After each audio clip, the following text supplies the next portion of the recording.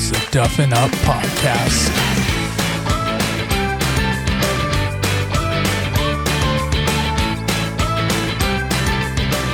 What is going on, Duff fathers and Duff mothers? It is Thursday, July 22nd. Yes, I'm doing a British accent. And welcome to the Duffin Up Podcast. My name is Brendan Monroe. As always, we are joined by the one, the only Michael Adams. Mike, how are we doing this weekend? Brendan, Timmy, ready to go? Ready to go. It is late at night when we're recording this. We've had long days, but boy, did we have quite a British Open. The Open. Colin Morikawa just came down and proved to many, to all, that he is a special kid. And I mean, I'm excited to talk about it as always. Golf, baby. We always talk about it being in a great spot right now. My game, I'm playing a bunch, just jumping out, jumping in, shooting shots, missing putts. So we're dived in. We're all in. I am so excited. I apologize to all of our listeners about that original British accent from me. It might have been the worst of all time, but that's okay. We're just going to roll with it. The effort. We're going to A for an effort. All about the effort. D plus C minus for execution. It's all right. Your Australian accent is great. So it evens out. Yeah. Well, only my Mark Leishman one. But anyways, if you just heard that man who wasn't supposed to talk yet, but it's okay because he hasn't been introduced. We also have, as always, the Irish Chooch himself, Chooch Golf, Timmy O'Reilly. Timmy, how are you doing this fine evening? Hi, I'm good. Hey, did you guys so with the Schmoshmain and Shmup Yeah, this is a Wednesday recording, so we've gotten everything around the clock. We're avid, just love all golf. So we're a little late to the punch here. We're busy dudes. I mean, we got busy schedules. We're trying to fit it in. We absolutely love this podcast grind. Thank you for anyone listening right now. Hope you're enjoying your day, having a hell of a day. But Timmy, you take it. Right. To add to what Mike said, we don't get paid to do this. We just like to do it. The other podcasts, they get paid to do this. We just do it because we're having fun, and they've probably been paid to golf before too, because they're friggin' probably lights out. But that's true. We're hacks. We're hacking. We're getting better. We're lowering that handicap bit by bit. But tell me, you guys heard the beginning of the past weeks and the Schmoshmain Shmup Schmodcast, the beginning of it, that intro, the open song. The open song's amazing. I was gonna say we should do it, but we're gonna get a copyright infringement, and guys, we only got 25 followers. I can't afford that fine. We'll close this podcast. We'll close this podcast with that tune. I want people to stick around. No one's gonna. I mean, infringement and Benjamin. I mean, come on. We're just doing it. We're doing it. Put it to the end. Put it try and do copyright infringement by Schmoppy Mike infringement. And Benjamin infringement. Who gives a shit? Just put that song at the end of this podcast. Let the British Open roll out to 2022 next year, St. Andrews 150th anniversary. Let's friggin' ride. I'd be flattered if someone found this and took the time to report it. Infringed it. Be pumped. It would put us on the map. I know, right? It'd be unbelievable. Unbelievable. But we do have to talk about, by far and away, the greatest tournament of all time, the Barbasol Championship. No, I'm just kidding. I'm just kidding, everyone. Although the Barbasol was impressive, and we'll talk a little bit about that later. But anyways, the Open Championship. What an unbelievable 4 days. What an unbelievable last 2 days. And what an unbelievable thing that none of us, and I'm not just talking about, I think, the people on this podcast and not the people who were listening to this podcast. I don't think anyone in golf saw what was right in front of their eyes, and the fact that Colin Morikawa would come out as the champion of this tournament, and that Colin Morikawa would play the course exactly how it needed to play every 4 days, and it was set up exactly to his game. Colin Morikawa, what does he do well? Hits the fairways. Check. What does Colin Morikawa do well? Colin Morikawa is probably at 24 years old, the best ball striker on tour. He might even be better than Henrik Stenson in the early to mid 2010s, which has been chronologically kind of seen as the best ball striker. No offense, Tiger, we love you. But Henrik Stenson during that time was considered the best ball striker of all time. Colin Morikawa is better than Henrik Stenson in the early to mid 2010s. Colin Morikawa, where he struggled his entire career, especially this year, has been the putting. Colin Morikawa in the last 2 rounds was lights out. Lights out. In the putting. Those all putts I want to hear from heat. Those putts were going in with some heat. If they missed, they would have been some testy comebackers. But he didn't miss one, man. He didn't miss one. No, with the meter being at 10, those guys can give it a go, and I like that. I like that they're not dropping in, just trickling out. I like that they are slamming them home. They're dropping to the back of the cup. I do like that. I do like that a lot. I just want to hear from you guys the fact that none of us even mentioned his name in our open preview podcast. How did we miss this? Egg in our face. But I feel like it's not only us. I feel like it's literally the entire golf community.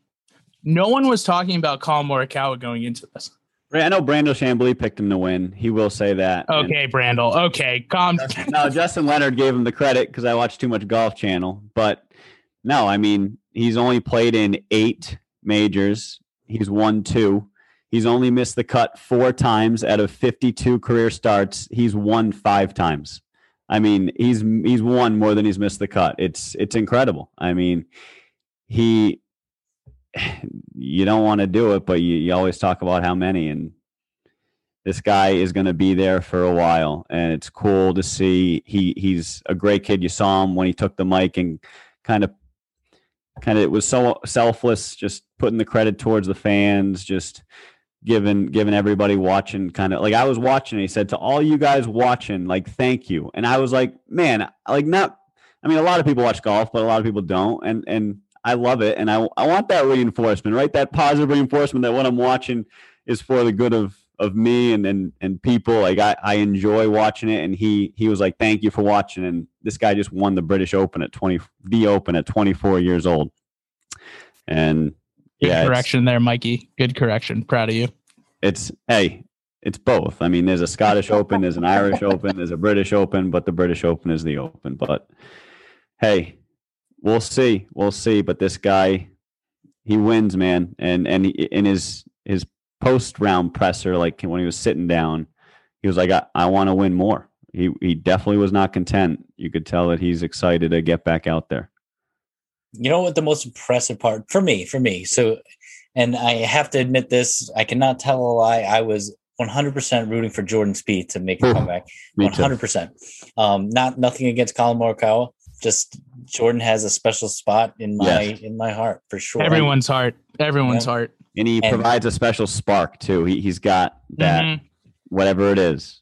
He does. Yep. So that is the thing. And Tim, I think you would agree, and I'm sorry to interrupt, but like, I would say Justin Thomas does not have that spark.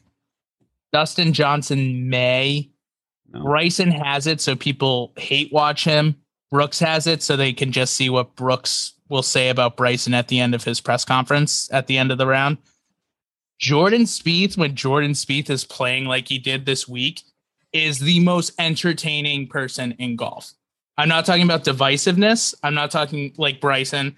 I'm not talking about pure skill like probably Dustin and Justin are. Jordan Spieth, when he is on his game, is by far and away the most appealing part in golf. Right. Aside from Tiger when he's playing. Well, I mean, we're not. But no, 100% agree. Just the way he does things when, and now that he's not struggling and not second guessing himself, he's figured some things out. He's back to where he's fun to watch. You 100% agree. So because I brought Jordan up, throughout the whole time, like I said, I was rooting for Jordan. And I wasn't rooting for Colin to fail. But just when Colin, he on 2 holes, there was one on like 16 and one on like 14, where he hit it to the right of the green. into the fescue, and he had to lie. I'm like, there's no way he can get this up and down. There's absolutely no way. Even when he struck it, both times he struck it onto the green, he had a little flop shot or whatever out of the fescue, which is, for those of you who did not watch it, the fescue was 1.5 feet tall at least, and he has to find that ball down there. He hits flop shots onto the green, and he wasn't putting it real close. So there was, yes, when he hits into the fescue, you're like, all right, here's Jordan's chance. He's gonna make a bogey, and then he hits a shot, and it's 10 feet away, 15 feet away, and you're like, oh, he's still got a chance. You still got Jordan. He's still got a chance for Morikawa to make a bogey, and then Colin Morikawa. The most impressive part for me is that those putts were just absolutely no doubters right in the center of the cup. It's like nothing fazed him. And just to get up and down from that fescue, just to make par, is without a doubt my favorite part of watching Colin Morikawa. I mean, just very impressive the whole time. It's the ball striking, man. It is it's so pure. At 24 years, imagine being 24 years old and everyone, like, it's not even a question that he is the best ball striker on tour. Like, it's insane. Like, I go back. So you talk about it. You go Henrik Stenson, probably like beforehand, like Henrik, like the last like true 100%. Everyone says he's the best ball striker on tour. It's probably Henrik Stenson between 2011 and 2016. His best years, Colin did that in a year. That took Henrik Stenson 10 years on the European Tour and the PGA Tour to get to that level. I've never seen someone who's been so pure every time. And his swing is different too. His swing is a little bit like Matsuyama, where he has the slow back, a little bit like Sungjae, where it's the slow back. But he doesn't have the pause. He just goes right through it. And every time I feel like he flushes it every single time. I've never, even when he misses it, like I don't hear, like you guys can hear it when like Bryson misses a shot. Like you can hear it off his iron. You can hear it off his driver. You can hear like when someone else like hits a fat shot, hits it a little bit too thin. Every time I hear Colin Morikawa make contact, I'm just like, all right, he hit that flush.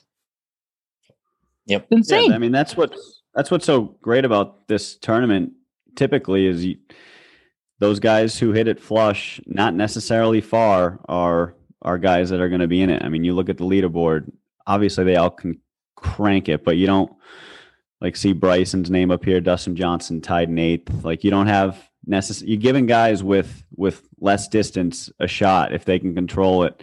And that's what's cool about this event. I mean, Colin just was dialed in. He didn't hit driver off every tee. He's just trying to place the ball. He's on one, I forget which hole it was, but he did like a twirl where he's trying to hit a cutter, a little stinger low, like left to right shot as a righty. And he's like holding that shot off like he's trying to definitely not draw it. So it's placement golf, and he nailed it. He was going at every pen. You kind of heard him with his caddy. I think it was JJ, but he was giving a bunch of credit to his caddy. It was his like birthday, 39th or 49th birthday or something. 39th. Classic, just stories up the yazoo. Just great stuff. And back to Spieth, he's so riveting. I mean, I don't know what hole it was, but I remember. You remember the camera click, like in his backswing, like blocked it right, put it in a bunker shot on Sunday. It was like start of the back 9. It was like a huge momentum. Might have been 10. Like he was dialed in, and I mean he rolled some putts to keep the pressure on. He was one back at one point, but Morikawa just kept birdieing. Not birdieing, but when he needed to make a birdie, he kept a 2-shot lead pretty much the whole back 9 on Sunday. Just never folded. But there was Spieth had a great drive, middle of the fairway. Like I was watching, and Spieth kind of has a slower backswing now. Like he's kind of a little pausey. Like it's not boom, boom. It's a little slow when he kind of gets to the top, and he just kind of assesses. But you heard camera clicks, and he freaking heard them too. And he blocked this thing, and he was rattled. But Spieth wears everything on his sleeve. He lets you know exactly what he's thinking. He'll stare you down if you're the cameraman. He'll throw whatever, like he'll let his caddy know that he's just feeling some type of way, which is why you are engaged and why you follow him closer and why you really pull for the guy and can just relate to guys who he just friggin' he doesn't get on in regulation the green, like he one putts greens to just for the heroics. Obviously he's trying to get there in regulation, but he's just a guy who battles. Like every hole is a battle and it's a different way to score par or birdie. But back to my point, he heard those clicks, he's rattled, he's pissed off. He obviously walks up to the bunker, and I'm thinking, like, there's no way he gets up and down here for par. Like, this tournament's over. And he gets out of the bunker, he puts it to like 6-7 feet, and he makes the putt. Like, he's just someone who can get his emotions going so hot, so quick, tempers flare. Like, obviously he's very controlled and mature, gets to the next shot, nails it, and makes the putt next hole. Like, it's just so impressive. And I'm so excited to hear that he's back, see that he's back. But don't want to take anything away from Morikawa. Don't want to take anything away from him at all. Can't wait to see how he continues his career. And let's I don't know. Let's not have a Rory / JT / let's just keep. Don't even put that evil in the atmosphere. Don't even put that evil in right now. Don't you dare. Home. Colin, keep putting them home. Don't go on these dry spells like some of these guys who are prodigies, young studs, and can't just keep it going. And with that, Mike, Jordan, I think we should have him mic'd up the entire round because he basically is. I know. Because they know it's good TV. Yeah. Like when he had a shot, he had, I don't know, it was maybe in the first cut or some light fescue, and he had a shot that had to go over the bunker. So he's probably like 150 out or something like that. So obviously he can't put any spin on the ball. And him and Michael Greller are kind of weighing things back and forth. And then so Jordan finally picks his club, gets ready. He hits the ball, and it's going to be a good shot because Jordan turns to Michael and he goes, "Oh, you're going to like that one, Michael," as the ball's in the air. And I was like, yes, because I was like, oh, is this where he's going to waver? Is this where it's going to be? Is this the crash? Is this whatever? Nope, absolutely not. He let us know that it was going to be a good shot while it's in the air. And I got amped before the ball even hit the green. It was great. He's got to be mic'd up. We got to put a mic on him. Morikawa. I thought Morikawa got lucky in spots sometimes. Like, I mean, we can talk about the course and how there was no wind and how the bunkers really didn't play much of an impact down the stretch. Maybe due to a lack of wind, probably, but a British Open, I know there's 10 courses that they rotate between, and I'm so pumped for next year at St. Andrews. But like you think these bunkers sometimes come into play, and I think that's because we got like 4 pristine days in terms of weather, and it was like record high temperatures over there. Like, never happens, no wind. So the bunk, like when you did see players get in bunkers, like you literally saw Shane Lowry pinned up on the edge of a pot bunker, and he had to chip it 4 feet left into the middle of the same pot bunker to get out. Yep. Which you did not see that in. You did not see that. You saw Morikawa. I forget what hole it was, but it was like 12, 13, 14, somewhere in there where his ball like skirts left past the first one and like stops in the middle between like the second one, and there's only really 15, 20 yards of green grass to stay up on. And I thought when he pulled it left on another hole, he had a fluffy up lie, like nice, like can just chip it up and make the putt. Like he lucked out and he knew where to miss. And I mean, Brendan, I know you beat it to death, but his iron play, he's going at all these pins and it's spectacular. Oh man. And I love listening to, obviously I love listening to Jim Nantz and Nick Faldo, but sometimes, Dan Hicks this week was great. Oh my God, I forget the color commentator's name. And he's such a famous golfer, and he won the British Open, and he won the Open. And I just can't even think of his name, who was the play-by-play guy. I mean, sorry, the color commentator throughout the week. Oh my goodness gracious, this is going to go. I'm going to have to look it up in a second.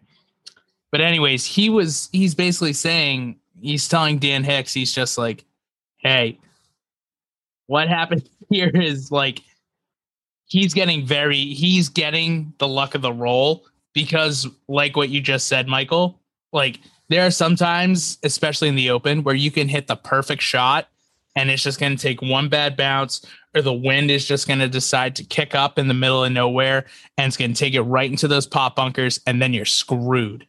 But I just feel like every single hole on Sunday, Colin Morikawa would put it exactly where he needed to, and then he would get the exact bounce that he needed to as well. Steve Sands, Terry Gannon, either one of those? Nope. Brendan, no. Justin Leonard, Paul Azinger. Not Paul Azinger. Paul Azinger. Yep. Paul Azinger. That's on me. Sorry, Zing. Oh my God. He's a clown. I love listening to Paul. Like, I love Fal. Obviously, like, you can't not love Faldo except when he's like talking shit about Phil. You're a zinger guy, huh? You're a zinger guy? I obviously like Nance and Faldo are number one, but like Dan Hicks and Paul Azinger, man, they put on a great show. Like, Azinger knows what he's talking about. He's been there, crushes it, especially with the Open since he won it. Like, he knows. I like Justin Leonard and with Brandel Chambly, because I think sometimes Chambly goes a little bit too far, and like Justin Leonard is like, all right, dude, like, let's pull it back a little bit there, big guy. I think they're good for one another. But I think they're great for one another, but I do like great insight. I like Hicks and Zing on the call. I was a little surprised that Nansen. We don't need to be talking on the call at all. That much on this. What was that? We don't need to be talking about Paul Azinger much on this podcast. Okay, I guess not. I love Paul Azinger, but yeah, sure. But he was right in that situation, and he also mentioned just like during the tournament that like I think now we're just so used to Jordan and going back to like him in second place. Jordan didn't lose the tournament, which is what usually happens on Sunday. Like, he's usually in contention, then all of a sudden you look up and he's like tied for 25th and you're like, what just happened? Spieth has been that, and like I do think this is a turning corner, because we have not seen him play this well in a last day of a major, I think, since the 2017 Open when he won. Like, I think this is seriously like a turning event for him, where it's like I think in other cases he's lost tournaments. I think in this one, Morikawa won and Spieth did his best to try and get there, but it just wasn't like his day on that side, if you guys know what I mean. No, the quote from Jordan Spieth, he said, I played as well as I could have to win this tournament. Colin just played better. He said, I played at a level where I could have won this tournament. Just Colin played better. And speaking of that, and you're absolutely right, Jordan is back.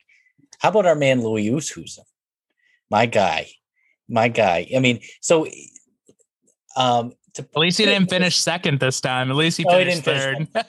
Louis is like there. He is there to play as consistent as, I don't know, paying your taxes. He is as consistent as they come, but he doesn't go out and get it. He either waits for someone to crash and someone like Jordan and Colin this week. Colin came and he got it. He brought the lead and he kept it. Louis just stayed the same thing. I mean, he didn't all year. He just doesn't go out and get it. He doesn't. Everybody else plays better around him. No. And he misses shots, and he and they were talking about this on other podcasts. Like, he hasn't won in the States, right?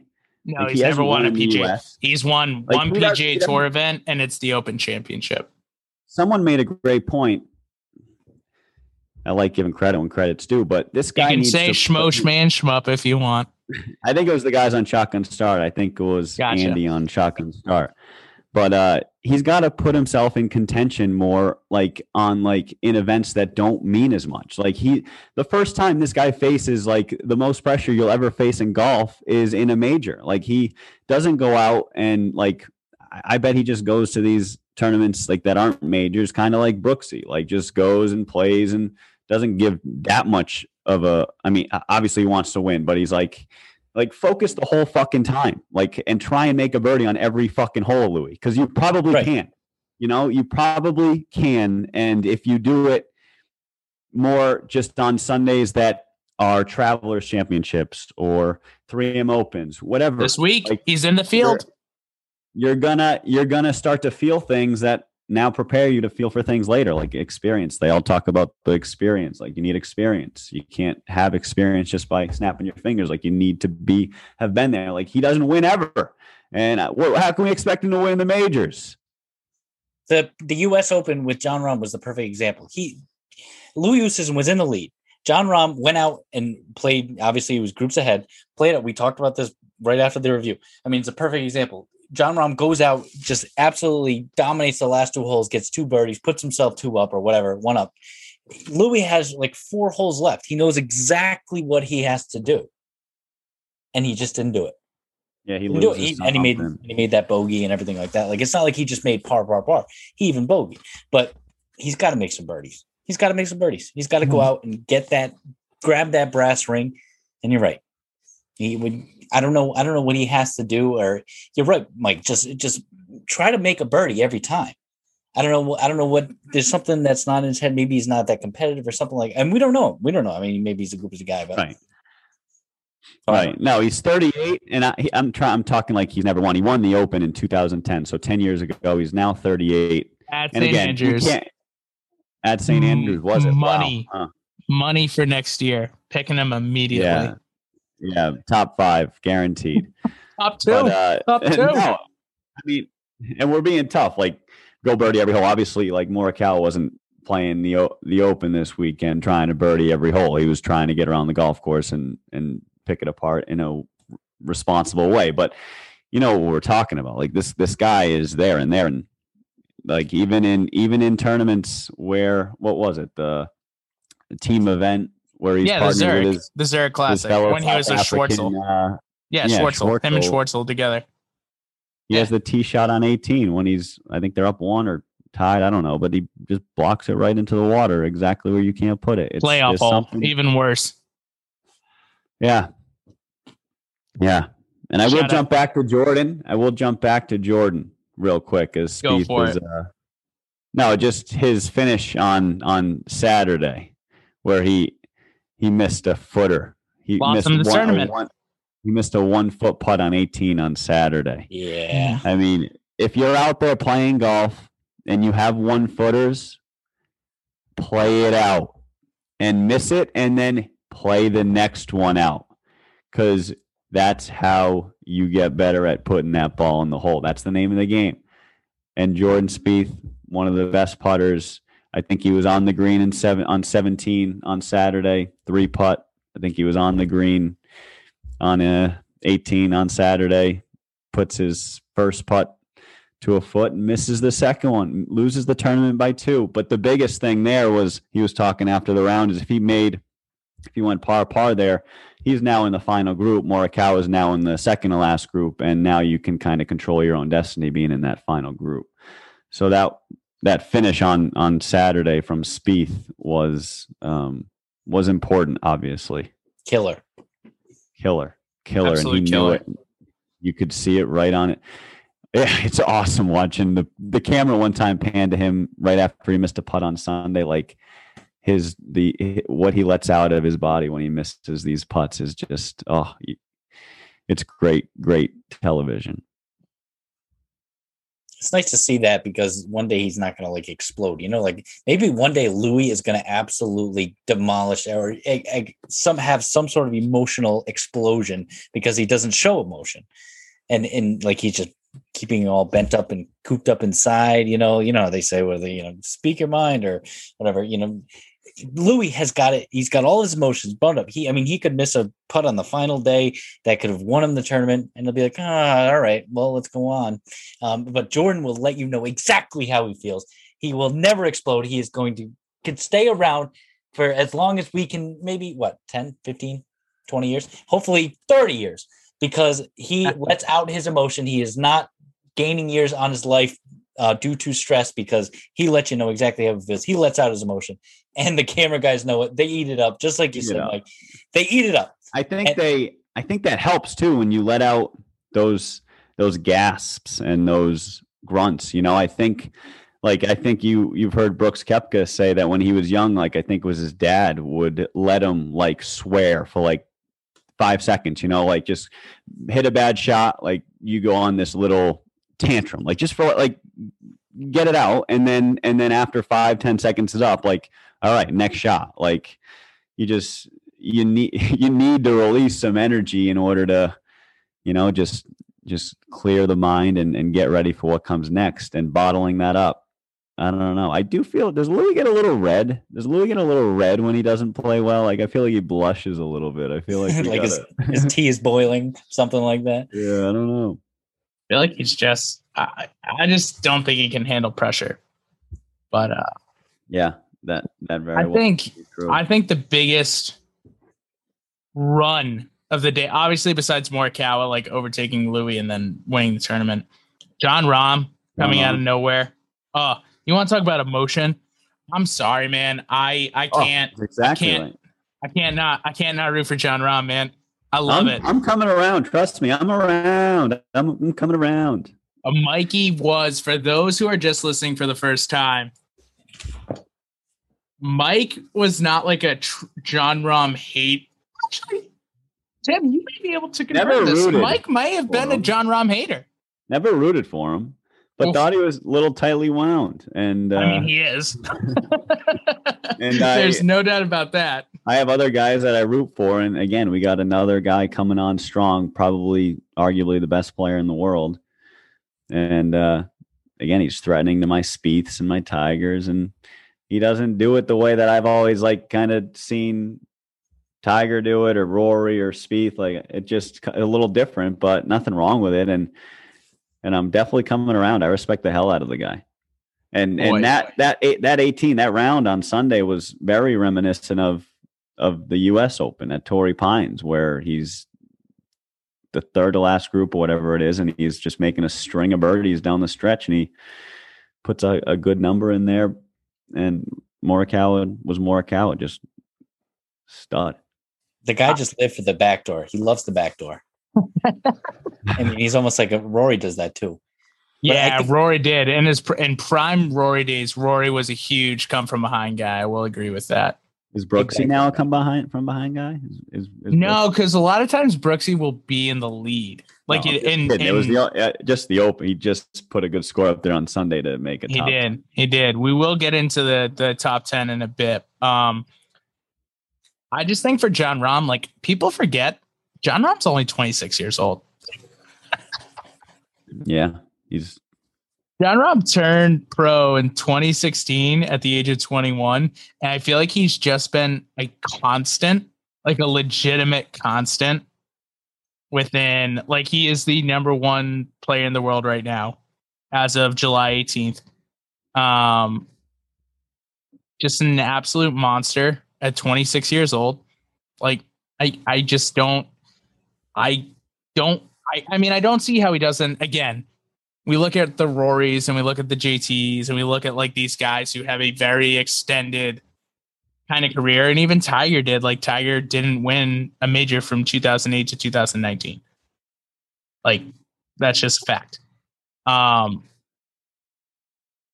think John's probably going to win maybe one next year. I think now that he's broken through, I think if he gets two, he could go in a little bit of a run as well, because he's always there. I know you are not the biggest fan, Mike, of his sometimes enthusiasm and sometimes not enthusiasm, but he's a great guy to watch, man. And I just love watching him. No, he's gotten better with those emotions. The reason why I like him, you asked me 2 years ago if I like Jon Rahm, probably not. But the reason why I like him now is because he's, I like him now as a person. I like his character development. I like his player development, and who he has become now. In the past 2 years, I mean, in 2 years for someone to grow that much. And I mean, obviously, I don't know him personally, but it seems like he really has had some personal and game growth in his life, and I respect the hell out of him for it. And now he's just really good. One question for you guys: out of three, Jon Rahm, Jordan Spieth, or Colin Morikawa? Who's got the next major? Who wins it? Can't say Louis because he's going to be in second. No, out of those three, John Rahm. The next one, the Masters, Jordan Spieth. Jordan Spieth. If you got to choose between those three, the Masters always goes to Jordan Spieth. Yeah. Colin give Ask me that question next January, February, March. Give me April 8th. Yeah. I'll go Spieth. I hope you're right, for sure. I think all right, and then who? I mean, are we too early to start talking about FedEx Cup playoffs too? Make some predictions, who we like. Obviously, it all comes down because each event is worth more as they go on. Is there 2 or 3 now before the Tour Championship? It's 3, right? 2 before the Tour Championship. 2 before, right? Okay. Yeah. So they cut it to 75. Then they have the Northern Trust, which now, unfortunately, they decided to keep that silly New York course in it. No one knows why. I don't know why PGA Tour. It should always be in Mansfield. Unbelievable course, TPC Boston. Unbelievable course. But they go in between. So they do the top 125 at the Northern Trust. That gets cut down. Then they do the BMW Championship with the top 75. That gets cut down to the top 30 for the Tour. Right. Okay. Makes sense. It's done before. Labor Day is I think the Tour Championship's on Labor Day, or it might be the week before Labor Day. Labor Day was always the Deutsche or the TPC Boston one. Yep. And then they cut it. Then they severely cut it back, which honestly makes sense. Like, I get why CBS doesn't want to do it. Like, they don't want to go against football. Makes sense. Totally agree with them. Hey, your guy, chugga, choo, Charlie Hoffman, 29th in the FedEx Cup standings. Top 30 make the Tour Championship. Oh, he'll be there. He missed the cut this week. You heard it here first. Top 70 BMW. How many make it? 125. The Northern 125 make it to the FedEx Cup playoffs. Yep. Ricky Fowler 124. Hey, but back to the Open, the British. I mean, we got to talk about. I mean, we made a note about our guy Willie Z withdrawing, bad back. I mean, he holed out on Thursday from like, I don't know, 125. Couldn't tell you the yardage, but made an eagle, and you're like, man, Willie Z, we got a chance. And then the next thing I hear, he's WD, bad back. Did anybody see it? Did anybody see the incident? What happened? Yeah, so he finished the round, but I think it was on the 16th. He just hit a ball just wrong, and it was on Thursday, right? Yeah. Because and he was just like, "Yep, can't do it." But he was -1 too. Like he was kind of rolling. He definitely would have made the cut. Like it was just a little surprising. Like I couldn't believe that he pulled out, but at the same time, it made sense. Like once you heard his reaction to it, like it made sense. Go eat some McDonald's, Willie Z. I mean, put some meat on those bones so that we're not all bones when we're torquing that body around. That's right. Yeah, you're absolutely. Zalator said the shot he tried to hit out of the thick grass on the 15th hole Thursday. 15th hole sent a tingle down his left leg. He said he had been advised not to risk any further damage. And who knows? Maybe if he had a couple cheeseburgers, Michael, maybe the outcome would have been different. He's too young to be getting like sciatica or whatever nerve damage. Come on, man. Hopefully his body holds up. Hey, how about the big old Bob McIntyre? I mean, that guy. Let's talk about him. I mean, he had a bogey on 14. 14 was playing like 1,400 yards long. No, but it was like a 600-yard par 5, little less. But this guy puts. I mean, you saw the shot tracker on his tee shot. Now, this guy's a lefty. Brendan, if I was you, I'd be just all over this dude. The Scottish Claymore, baby. He's an absolute monster. He's never missed a cut at a major championship. He has never missed a cut at a major. He has finished in the top 10 both times that he's played in the Open. He's on the list, man. He's going to be on the list for every single major coming up. His tee shot on 14 on Sunday, that thing went left to right like you I mean, that thing was gone. See you later. I mean, way foul right field post, like way out of bounds. So he's got to read tee, stroking distance, put the ball down, drive it out there again. Nearly holes out from the fairway on his approach. So he's hitting 3 from the tee, he's hitting 4 from the fairway. Nearly holes out. I think it was like an unreal bogey, but just actually no, he didn't almost hole out from deep. I think he might have chipped up and holed out from the whatever. But just the bogey on 14 this guy made was incredible, incredible. He's a good. I mean. But don't put it out of bounds there, dude. You're there. Don't put it OB. I mean, the Scotch Claymore, he's an up and comer, dude. He is. He's gonna be a big guy. Fratelli never had a chance. Never.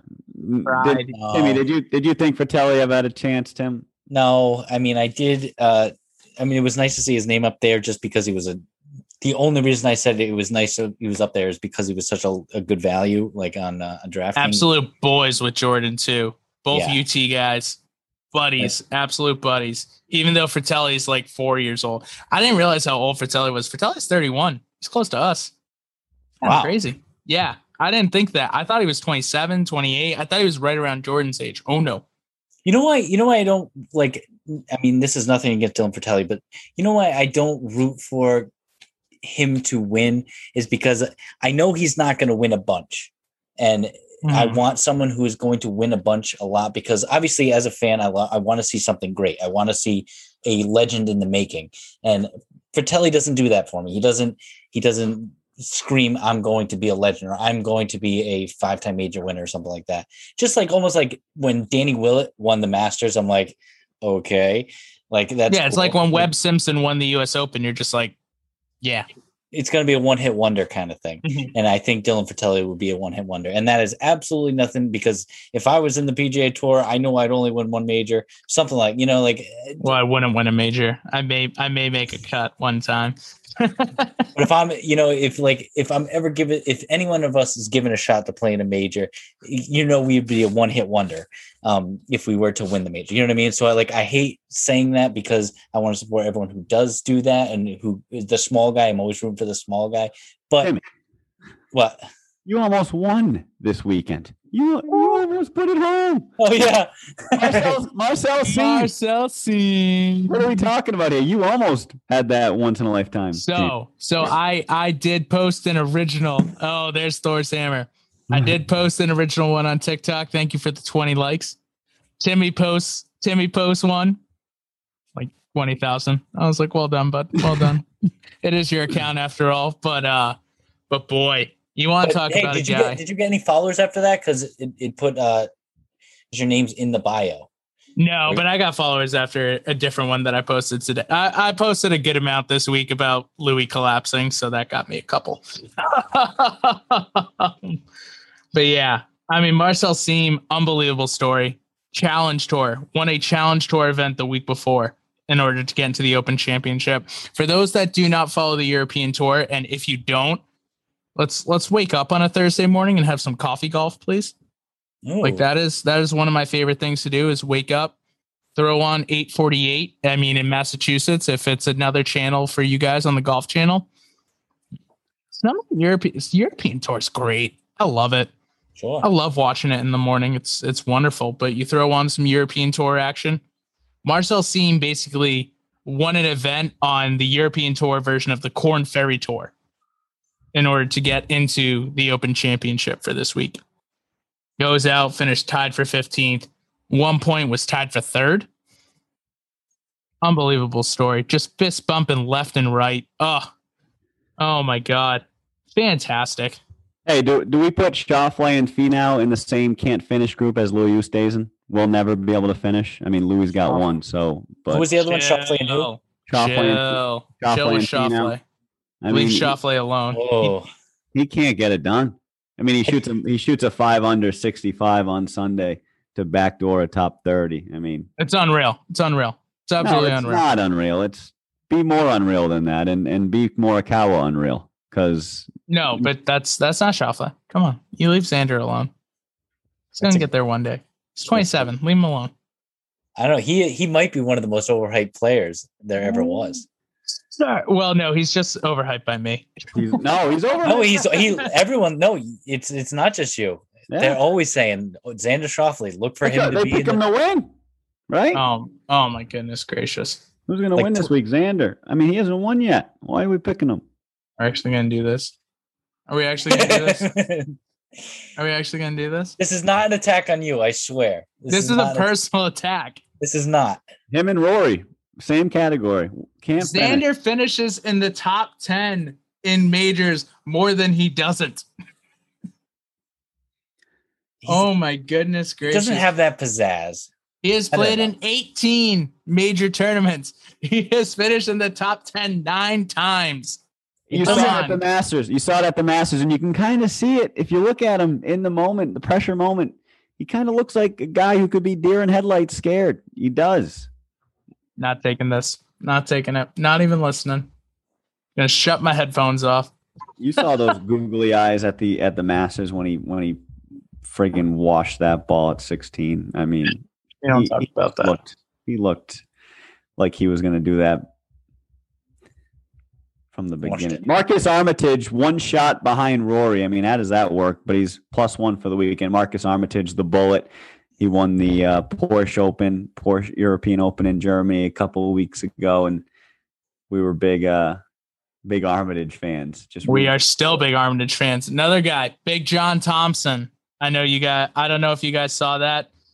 Battled cancer as a young lad. Was able to beat it off. That sounded weird. Sorry. He was able to beat cancer. He is a 6'9" human being. Largest golfer ever, I believe. One of, if not the. Absolutely. 6'9", 300, 3 bills. Oh, at least, dude.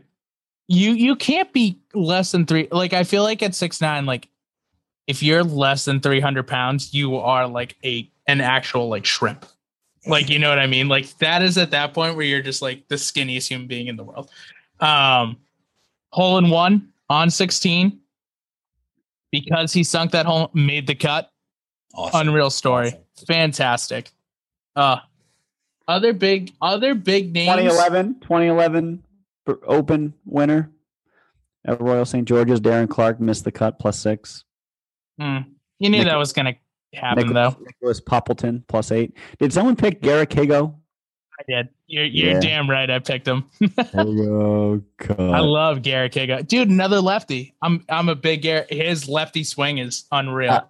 How did Lefty do this week, Brendan? Oh, horribly. We will get into Mickelson right now. Yeah. I mean, you go out and shoot 80 on the first day, and you just kind of know. There wasn't many thumbs up, wasn't many fist bumps after that. He was just kind of, he was just like, all right, well, I'm here. Finished up +12, missed the cut. Poor guy. Too much wine Wednesday night, Philly, or what? Leave him alone. Leave him alone. I bet you I could tell if Phil doesn't care about like any of this. He's going to tell you the same answer. It's okay. I won the PGA Championship. Yeah, exactly. He's loving life. He's loving life right now. He doesn't care. Oh, no cares whatsoever. A couple other big names. Mackenzie Hughes, T6. I'm telling you, man, he's like, I think right now we may be in the golden age of Canadian golfers because, like, let's be real. When we were growing up, it was Mike Weir, and Mike Weir, and Mike Weir, and that was it. There was really no one else. Like Graham DeLatte when he. Oh yeah. Yeah, like once in a, you know what I mean? Like Graham DeLatte once in a while. Kenzie Hughes tied for 6. Corey Connors, who I have deemed the next Louis Oosthuizen, just because of his amazing silky smooth swing. Putt like Louis. Cannot putt like Louis.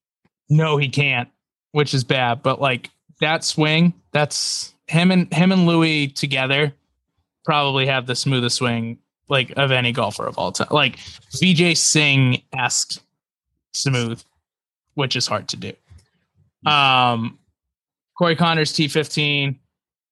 I know Adam Hadwin, who was the flag bearer for a while, missed the cut, but I do think like I think Corey Connors is.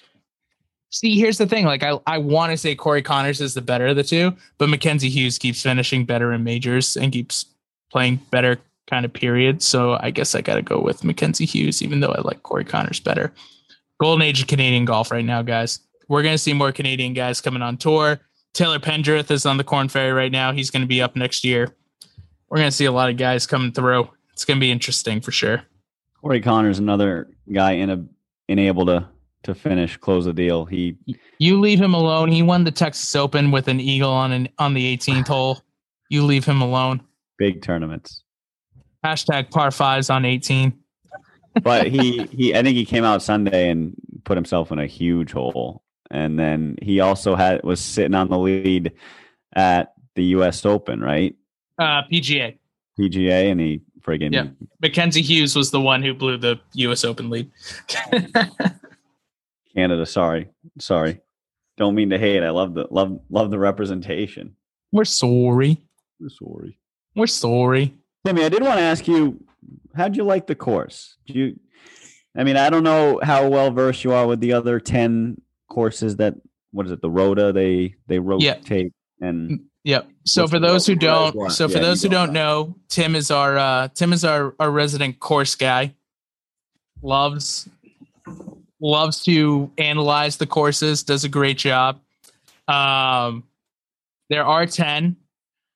My personal opinion, better than I thought it was going to be.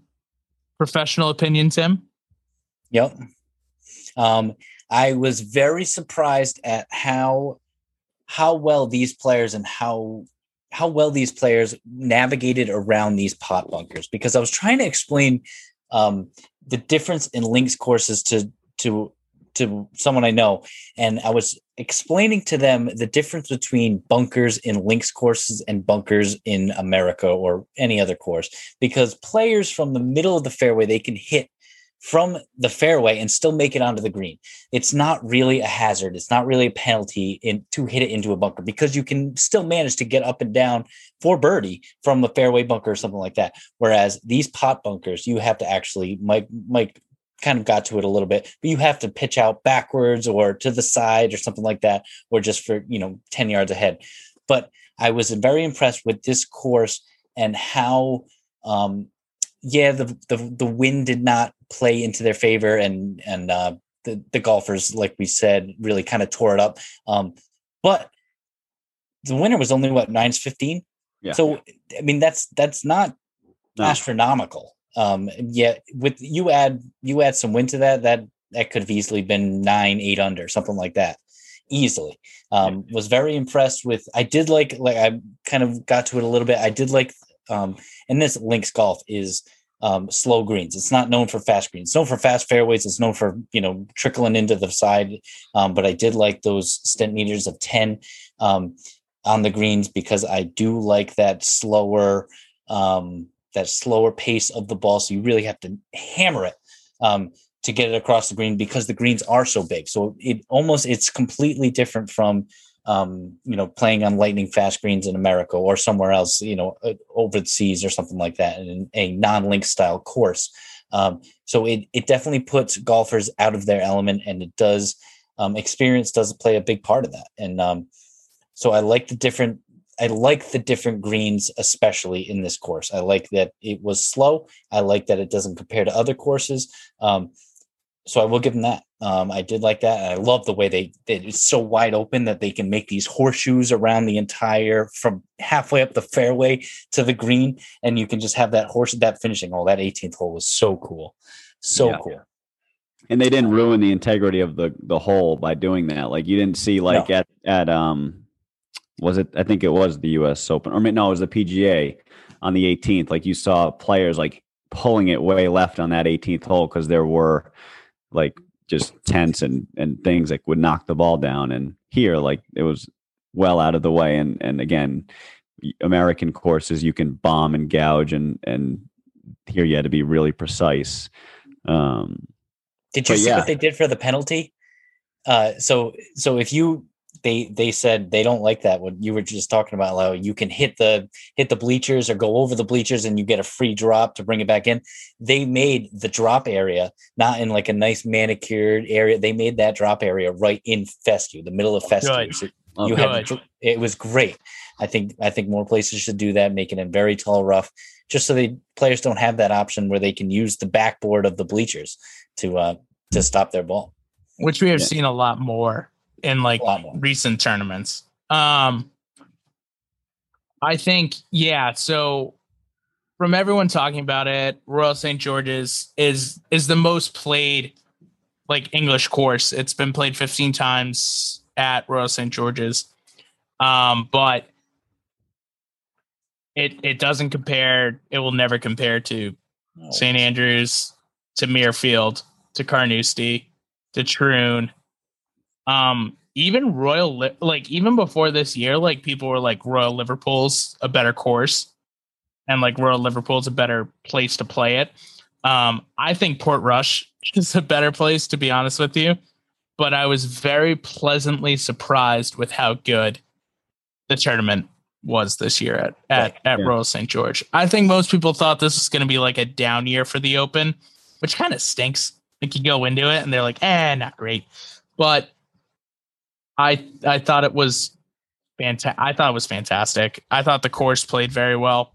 I just wish a little bit more wind came up. Yeah. And when you're on like the southern coast of England, like it's not like the east coast or west coast of Scotland or the northern coast of or the northern coast of Ireland. Like it's just not going to happen. Like you're just not going to get the same wind. But we'll get next year at St. Andrews. So I'm not too mad, but I'd like to buy a ticket now. I will say I loved the Open being back, them playing early mornings and just having that convenience of going out and playing some golf after you watch the end of the Open on Sunday or, just having early morning golf. It was nice. It's nice to not be having that compete with middle afternoons and dinner time. And it was awesome. Mm-hmm. Totally agree. Did want to bring up one final point about the Open. Well, two final points. Nice little T6 for Brooks Koepka again, so another top 10 finish for him. And of course, his nemesis, his arch enemy, making an absolute fool out of himself on Thursday in his post-match interview. Michael, your thoughts on Bryson just flat out blatantly saying Cobra drivers suck? Yeah, no. You listen to people who talk about golf and I feel like we're all decent human beings here, and he's not treating people well, that are around him, and it's evident, and it's a shame. And, he just doesn't get it. He's very much set in his ways, and I don't know if he'll ever come around and grow up. But to go on that rant saying my driver sucks, dude, it's the same driver you friggin' used to win the U.S. Open. Like, it didn't suck then. Like, take some ownership, dude. You're the one swinging the club. You're the one putting the shots out there. You're the one launching balls into crowds on purpose and not yelling for, and then saying you yell for 99% of the time when it's 99% of the time that you don't yell for because you don't get it. You got to grow up. You got to learn how to fit into a club of golfers and golf history. He just isn't making a good mark, and he's rubbing a lot of people the wrong way. And when you hear Brooksy on Friday say that after round he was hitting his driver great, I would love my driver. I'm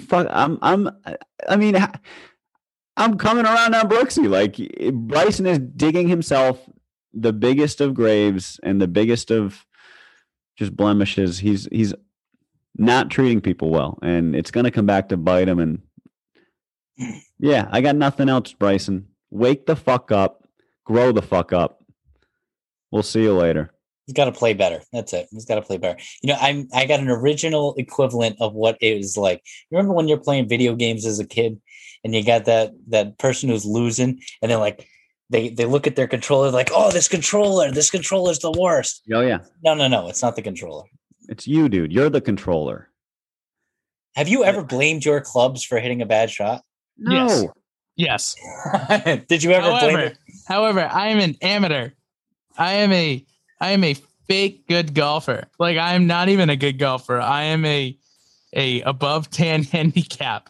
I am not a PGA touring pro that has given Cobra the exact specifics of what you want this club to do and given the exact scientific specifics because you are that much of a nerd. I'm not doing that.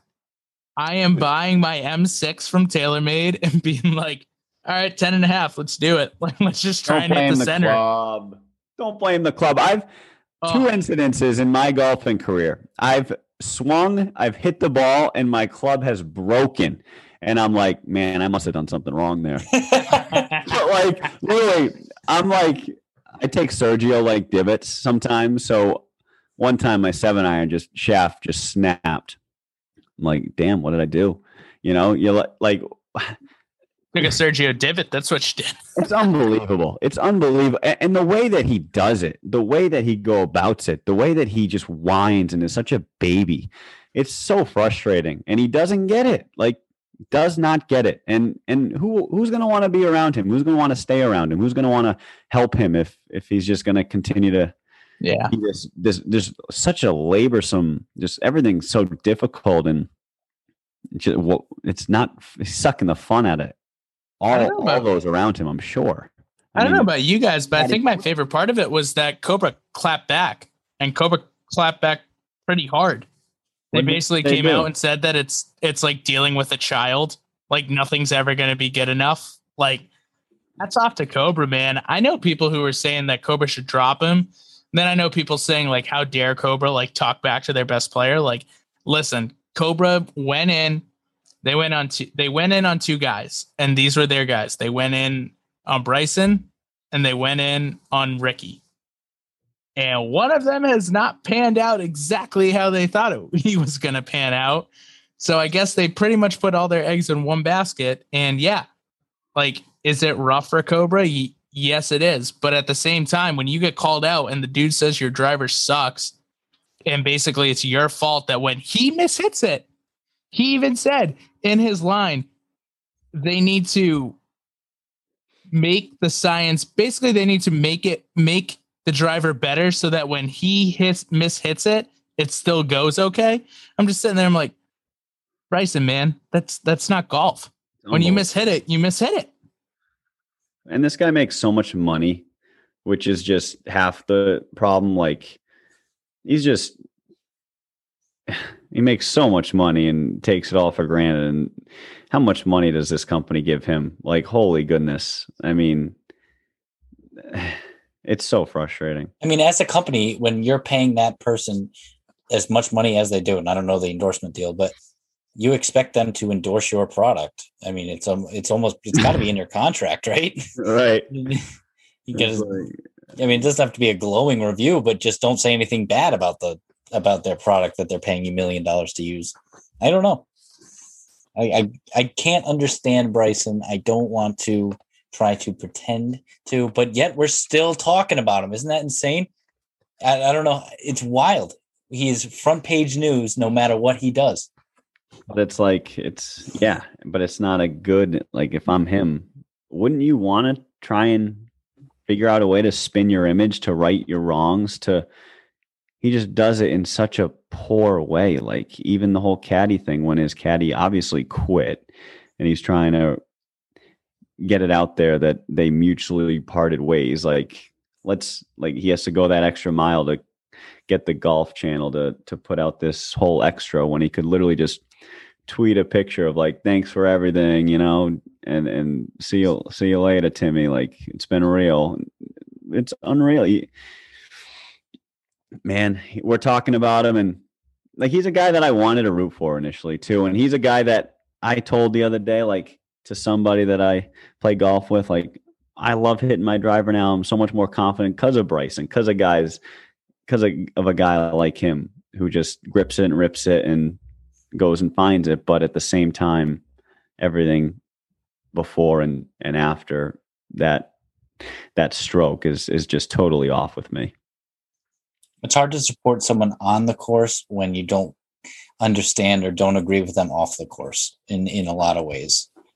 100%. I don't know.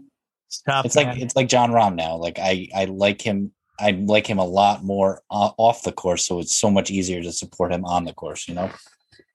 And how hard is it to, like, in today, like America, we're so like forgiving too, right? Like if he does a couple things that kind of gets him back in a positive light, like it's not hard. Like Tiger, like obviously we all love Tiger, but he's done some pretty poor things, and he has, Timmy, you said he's just got to win, and you're absolutely right, because when Tiger came back and wins, he's suddenly back on the mountaintop, never done anything wrong in his life. But there's so many stories out there. People make mistakes and say sorry and go the extra mile, and he's got to figure it out. Because I don't know about you guys, I want to like him. Yeah, I really do. Just give us something. It's getting to that point though where I don't anymore. Like it's getting to that point where like you're doing so much stupid shit that it's like I can't waste my time wanting to like you. Like it's unbelievable. Go to your first penance, do some penance, say 3 Our Fathers, I'll forgive you, but he doesn't even show that. He doesn't even show he wants to no reconciliation. That's for sure. It's crazy, man. Like I honestly don't even know how to describe like someone with that much talent just being such like a weird, like honestly, like a weirdo. Like it's true. It truly is a weirdo. You know what I mean? Like just doesn't get it. Just doesn't get it at all. Like no self-awareness whatsoever. None. And he comes down, he's like, he posts on Instagram. He's like, I'm so sorry, blah, blah, blah, blah. I'm like, dude, like you do such amazing things. Like with like, with the drive and with everything like that. And like doing some good things on that side. And you come around and you're this guy. Like, yeah, there's going to be a reason why people don't like you, dude. Man, so that's so disappointing. So disappointing. But it also goes back to the point where, Brooks finished tied for 6th. And our boy Bryson finished tied for 60th, I believe. Let me double check on that one. No, 33rd. He must have had a good day on Sunday. He did 5 under. Oh, Jesus. Driver didn't suck that day. Yeah, apparently the driver didn't suck that day. He must have had it respect. And it's not like you aren't long enough to play that course, like snapping your driver over your knee. Like just snap the driver over the knee and then play the 3-wood or play the 3-iron. You can totally get around a golf course. That's what I don't really understand with Bryson is he's so long and he's just like so stubborn. Like just play the course how it's supposed to be played and hit the fairway and then hit the green and then make a putt because you're a dynamite putter. Like he's so long, he could have just played a driving iron the entire week and survived. Facts. 100%. That's the adjustment. Like you talk about Morikawa and just guys doing the right thing. Oh man. But fantastic. What a fantastic tournament. Closing out. Can't wait for next year. That's right, baby. 150th at St. Andrews. Couldn't draw it up any better. My God. I forget who sent the tweet. I think it was Brandon Porath. Shout out Brandon Porath that we had Brendan?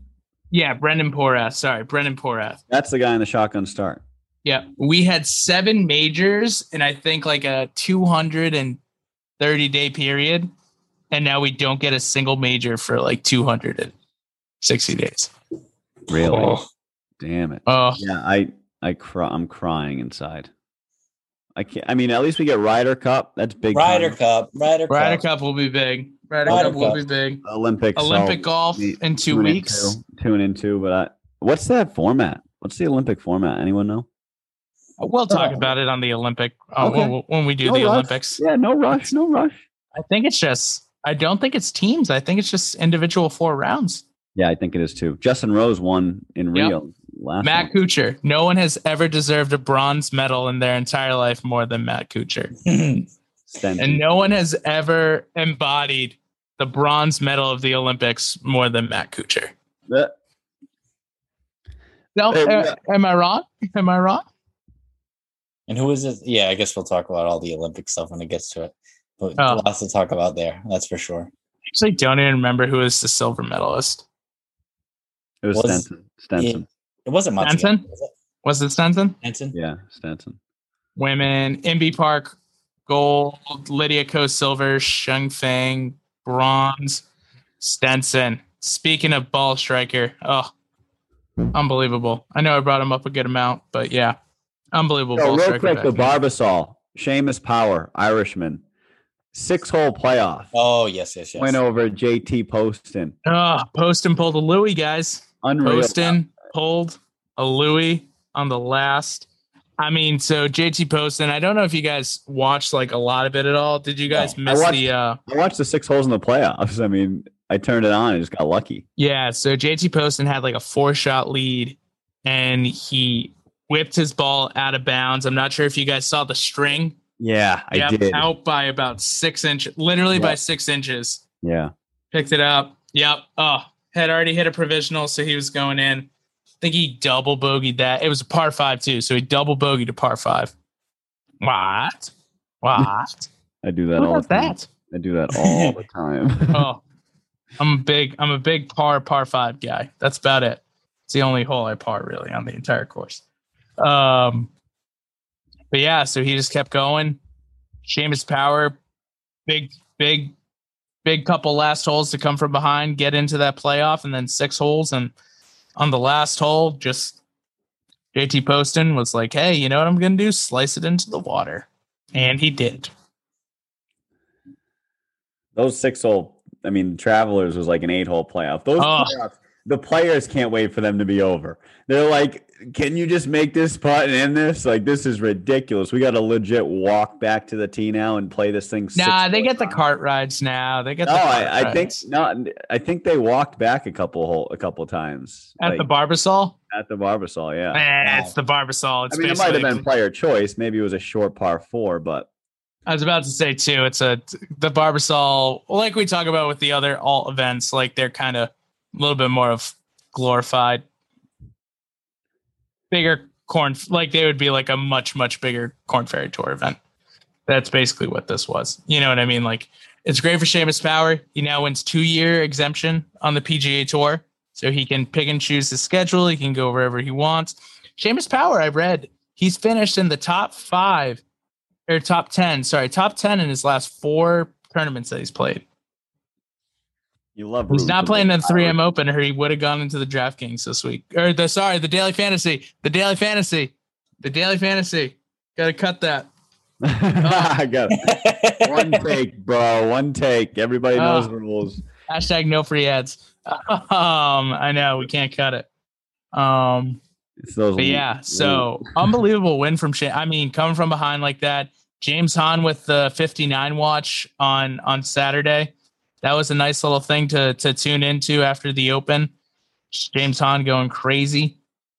Was it a par 72? Yeah, so he was 12 under. Yeah. Wow. Mm-hmm.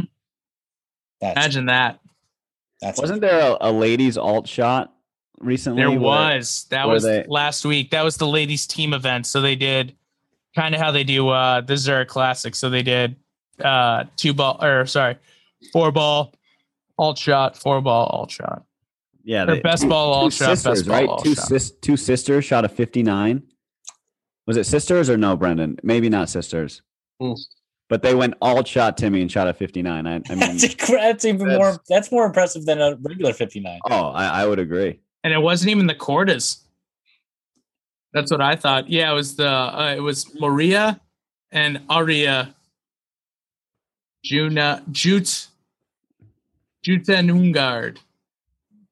something like that. Sisters, huh? Yes, they are. That's Speaking of the women, the Evian Open. I know some. If you Mike's listen going to, nuts right now. if you listen to the shotgun start, they call And for the schmock-ton schmart. Shut up. They call the Players Championship more of a major than the Evian, which is kind of funny because the like Lexi Thompson's not even going over. You got some people not going over because of the Olympics.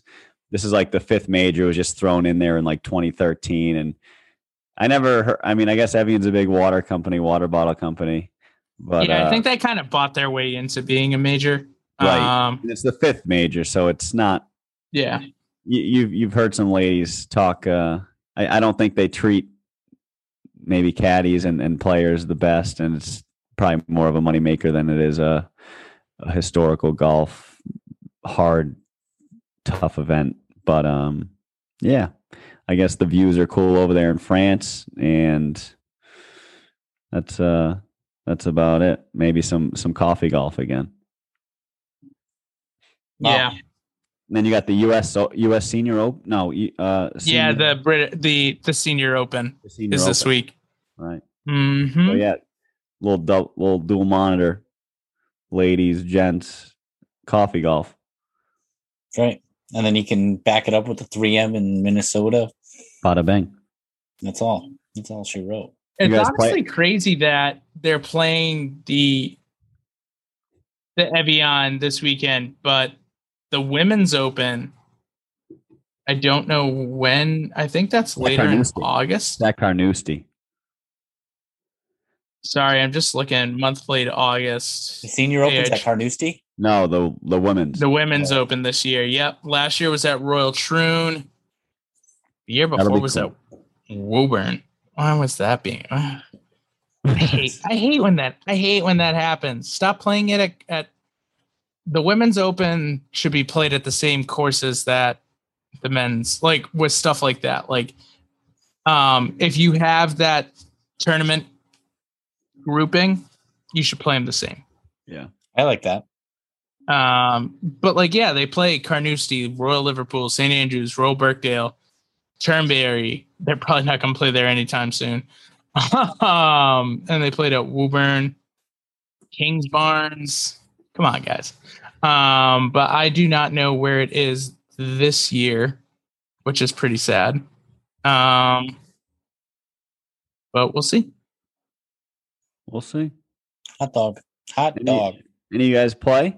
Any of you guys swing the sticks? Bogeys for the boys? Beef for the bees. I played at Newport National. Get out! On Saturday, Sunday, whatever day it was. Hey, Brendan, what do we say here? What do we say here? What do we say?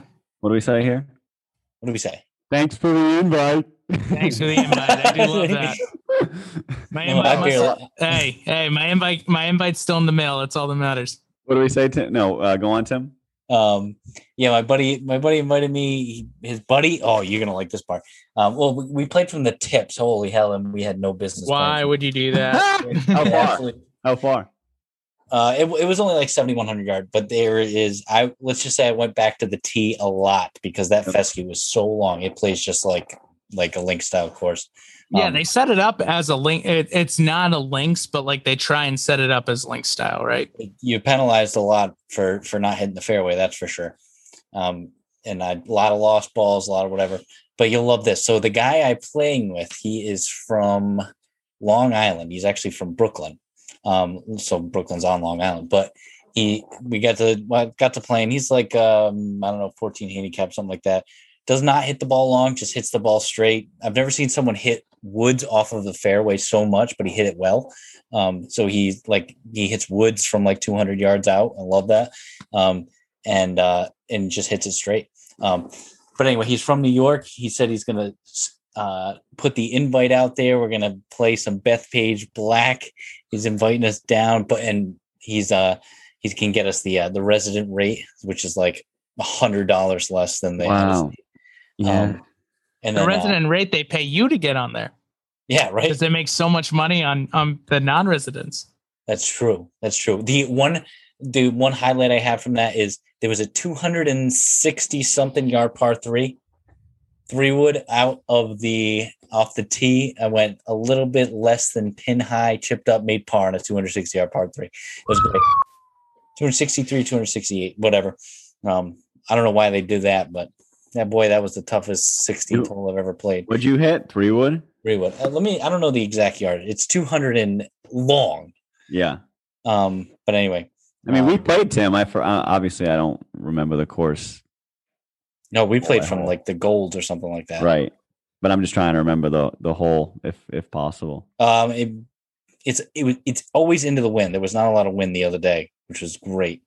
16th hole, it's just a long par 3 that's up the hill, basically. Not up the hill, but it's an elevated green. It's just long and obviously just the 16th hole. And Mike, you remember that hole that you had? I think it was the 10th hole, where the green has like that severe dip like in it, and you ended up down in the dip, and still green. The holes up here, and you had to putt up and out of that little thing. Yeah. Oh my God, my buddy had to putt across that. So he was on the pin was on one side of so he had to putt across it. It's pretty funny. But yeah, that was my I ended up shooting at 98. It broke 100. Man, did I have a lot of lost balls. And that was tough. Hey, that's broke 100 from the tips. Impressive, man. That's, yeah. I know you're probably not happy with it, but. No. I didn't play well. That's for sure. I hit 99 from last time I played Harbortown from the tips. I broke 90. I hit 99, and I was like, never doing this again, because I've never played from the tips again at Harbortown, because I'm like, nope, not doing it. Got that 99 in my pocket. I'm never doing it again. Oh, it's a 7,200 yards, and then that hole is 252 yards. That's what Jesus. It is. But, all right, that was mine. Mikey, go ahead. Mikey, tell me about how you played. Yeah, I've been playing a bunch. But not, again, just jumping out. But I have been able to get in some rounds. So I played at my country club a couple days ago. I think it might have been Monday. But I played yesterday at Wannamoisa Country Club in Rumford, Rhode Island. Had the luxury of getting out there. Who'd you know to get in on that? I coach a kid in hoops, and his dad and family are members over there. I was just about to say, we're trying out for the Northeast Amateur. We're going to get in it this year. Am I going to have to get on the bag? I love Wannamoisa, man. It's a par 69. So if I broke 80, I would have told people that I. Oh, dude, I almost broke 80 at Pawtucket the other day, a couple of weeks ago, and I did the same thing. I was like, this would have been par 69, and I would have shot 79. I shot 79. Yeah, but I would have told people it was a par 69, because I was on 79 watch for a little while, but on the I made a birdie on the front, and I made a bunch of bogeys on the front. 1 par, 1 birdie, everything else bogey. And then I made 4 pars on the back, but I tripled 14 and 17, and you can't do that. So I shot an 84. Very happy with the way I played. So it's nothing there, it's just continuing to grind it out. And, there's shots that you shouldn't have hit so shitty, and you move on. But game's feeling all right. Played 6 holes today, made 4 pars, made 1 double, 1 bogey. So I was 3 over through 6 at the ledge, as we call it. But yeah, I'm just kind of playing a cut, just kind of forcing myself to keep that ball working left to right and trying to hit it as straight as I can. And it's working for me. So don't hit it nearly as far. Like I hit my 9-iron like 135. It's like nothing wrong with that. No. I don't know. Especially I'm having trouble out of the rough, like trying to judge how the ball is going to come out. Cause like yesterday I want to moist it. I was in the rough, and both times I had to like kind of keep it under some trees, and the ball's coming out high. Like I'm not gauging how that ball is popping out of rough well, and it's coming out high, and it's hitting those trees and plopping down underneath those trees. So I wasn't able to punch out on 2 holes yesterday, which hurt me. But yeah, hell yeah, we ride. We're playing a bunch more as we go, and I know I got some tee times this weekend with some friends, and we're looking forward to it, brothers. Very nice. Very nice. Haven't played. You haven't played. Brendan's working his ass off. Man, it's not just work. It's looking for the place to live. That's fun. And Yeah, we're still looking. We're still on the cuff with that. Make sure the golf course is nearby. You won't hate that decision. Yeah, unfortunately, Boston does not have many golf courses in it, proper Boston. So right next to Granite Links, baby. Yeah, I know. One of our mutuals, Eagle Brand, based out of Quincy, Mass. So those are some good guys. So if you're listening, shout out. No free ads. That's the only shout out you're getting, but no free ads. But yeah, I have been I do go to Granite Links once in a while just to go to the range and stuff. So it's really fun over there. It's a good time. Hell yeah.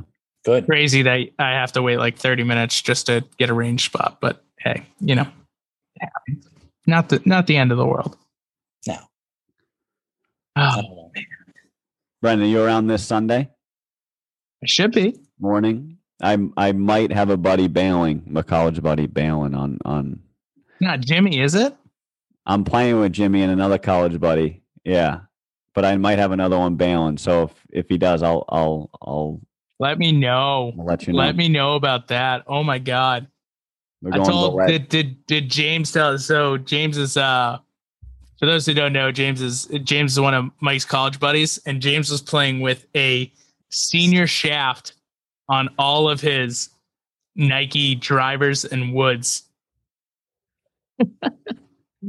And I called him out on it when we were at Mike's bachelor party, and I was like, you got the A shafts there, right? He's like, yeah, what does that mean? I'm like, those are senior level shafts, dude. Go get those reshafted.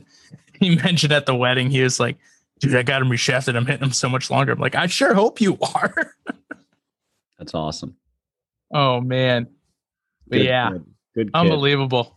Oh yeah, definitely let me know on that one. I might be a little hungover. We're going to a Christmas in July family party on Saturday during the day. So that'll be fun. I'm going to be wearing a Christmas themed Hawaiian. So that's all I care about.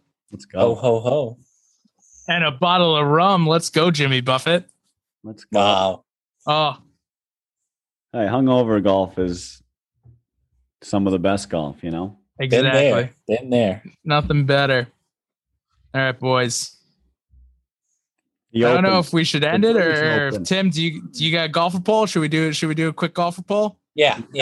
Let's do it. Yeah. All right. So all the four majors we're come to the end of the majors. All right. Mm-hmm. In 10 years, which one of the major winners and moments are we going to be talking about the most? When they flash back to a certain thing, certain things. Which one are we going to be flashing back to? Hideki Matsuyama, his caddy bowing? Are we going to be flashing back to Phil winning at 50 years old, thumbs up, all that kind of thing? Are we going to be flashing back to John Rahm, his epic fist pumps, his putts from downtown? Or are we going to be going to Colin Morikawa, an up-and-coming person who may win 5 more majors? Who knows? Which one in 10 years are we going to be talking about the most? What is most historic? Mikey, you want to go first or do you want me to go first? How many majors does Phil have? 6. 6? Phil. Yeah, it's not even close. I'm not even close. Phil. I mean, if Morikawa or Rahm, Hideki would be last there just in terms of projecting to win more moving forward. I mean, he's got all the skill, but he's a little older, I think, than those guys, and he hasn't. A little older. He's twice Morikawa's age. No, Matsuyama. Oh, I thought you said Phil for a second. I was like, oh. No, I'm just talking like if Matsuyama wins 5 more times and matches Phil, or if Morikawa wins 5 more times and beats Phil. I think we're looking back more on Morikawa's. Maybe not even if Morikawa wins 4 more. You're probably not paying into this one like a bunch. But I just think the 50th, the win on his 50th, not birthday, but year. I mean, probably his last 6 total. I mean, that gets him in top 10 golfer of all time, potentially top 15, like guaranteed. Like I think we're going with Phil at Kiowa, 50 years old, shades, people just mobbing him on 18. He's dialed in and raises those two fists in the air and just is loving life. That's the shot I'm thinking of. So that's my thing, guys. It's not just that it was Phil winning it, which is huge, and he's the oldest major winner of all time. It is the fact that it was the first major that had full capacity post-COVID, and that the stars could not have aligned more. That it was by, and it's not even trying to be mean about it. Like, no offense to Jordan, no offense to John Rahm, no offense to Brooks. Phil Mickelson is by far and away the most popular golfer right now on the PGA Tour. Like, it's not close. And if Tiger was there, it would be Tiger 1, huge ball, huge, not that huge anymore, but big drop, Phil 2. Yeah. Like, Phil is the most popular player on the PGA Tour, and he will be until the day he retires. It's just facts. And it's probably his last one, that's most likely. Most likely it's going to be his last one, and most likely he came out of nowhere to win it. He came out of absolutely nowhere to win that one. Bedlam on 18. Chaos. Oh my God. People will talk about that for the day they die. Brooks will still complain about his knee and how, he got hit as he was walking up to it. The next time he, finished the second in a major, he'll say, yeah, but the 2021 PGA Championship, like, I was walking up and I hit my knee on someone because they were all mobbing Phil. Like, it was unbelievable. I just think it's everything, like Phil winning plus full capacity plus the absolute mob that happened. The Open, if you guys noticed, the Open took charge and realized, and they were just and they just lined up everyone because they knew what happened when Shane won it. Shane got the same exact reaction when Shane won. If you guys remember at Royal Portrush, he was mobbed.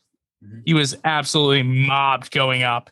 And but Shane's just like a happy Irishman, and he's just screw it. I just won the Open on the island of Ireland. I'm pretty happy right now. Whereas Phil was just all right, please let me go, guys. I just don't think. Maybe we'll look back on Matsuyama if he wins a couple more. I don't think it was that memorable for Morikawa, because it's not like Morikawa dominated it. Mm-hmm. It's not like at the US Open, John Rahm didn't really dominate it. He came back. You know what I mean?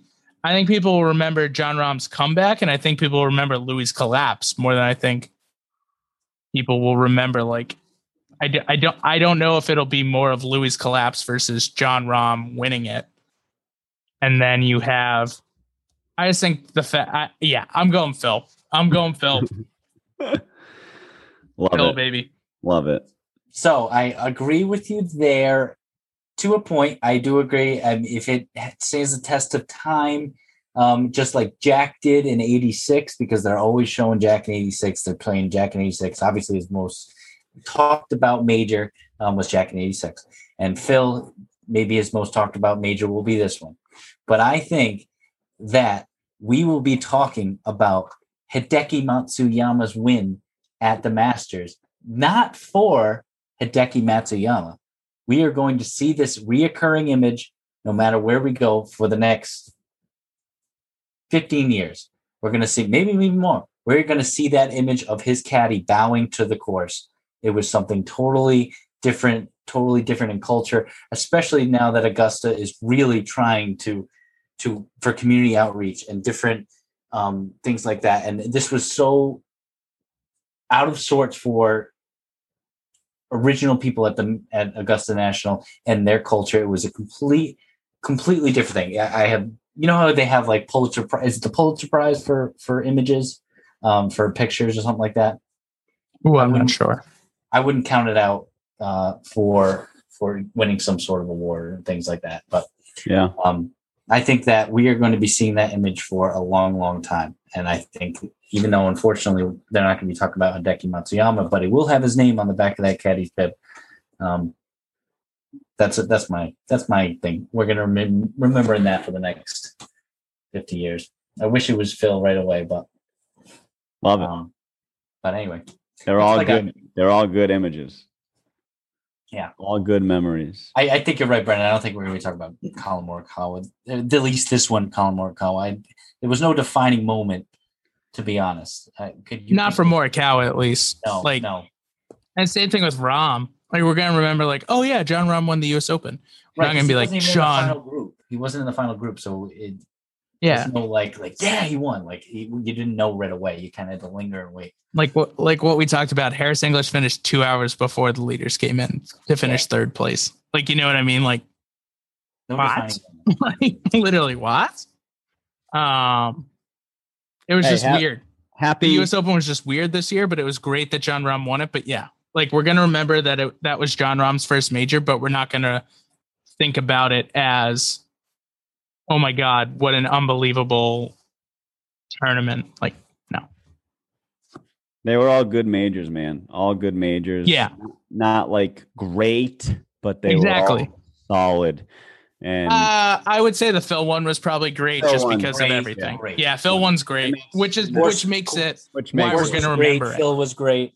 Yeah, that's why we're going to remember it, though. You know what I mean? Like, that's the whole point that you were making. Like, what are we going to remember? We're going to remember Phil getting absolutely mobbed on 18, getting through, doing fist bumps, doing his thumbs up, like, in his aviators. Like, that's what we're going to remember. Do you remember where you were when Tiger won the Tour Championship? When he was mobbing? Yeah. When he was getting mobbed on the course? You know what I mean? I remember that. We remember that. That was a defining moment. Yep. 2016, baby.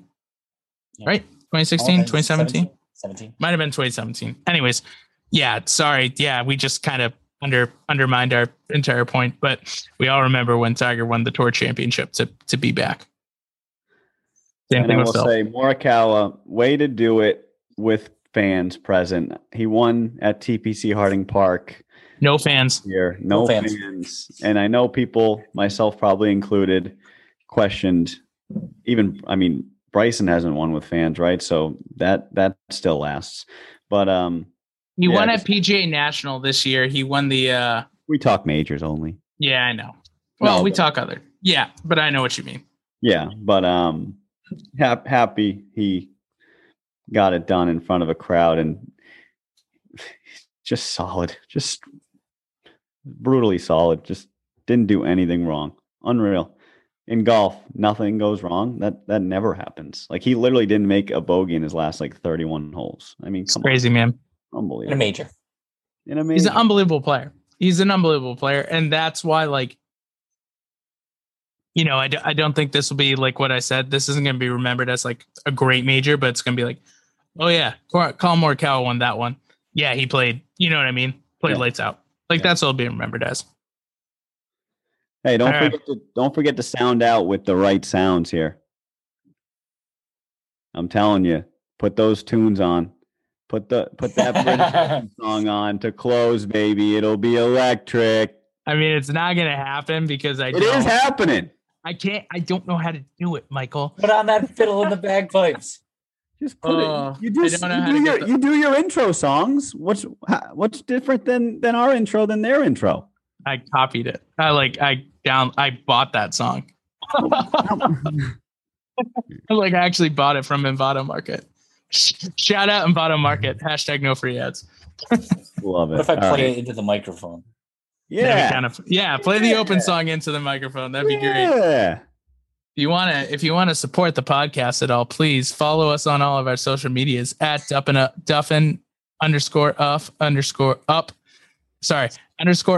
_up golf at TikTok, at Duffin Up Blog on Instagram, at Duffin Up Blog on Twitter. Follow at Cheech Golf on. Can't hear it. I haven't played yet. I'm waiting. Oh, okay. Sorry. Follow at Cheech Golf. You got it? Oh yeah. Oh yeah. He's getting ready to go. At Cheech Golf on TikTok. Follow Mike on MySpace and Napster, and go ahead and play it. Play better. Whole everything.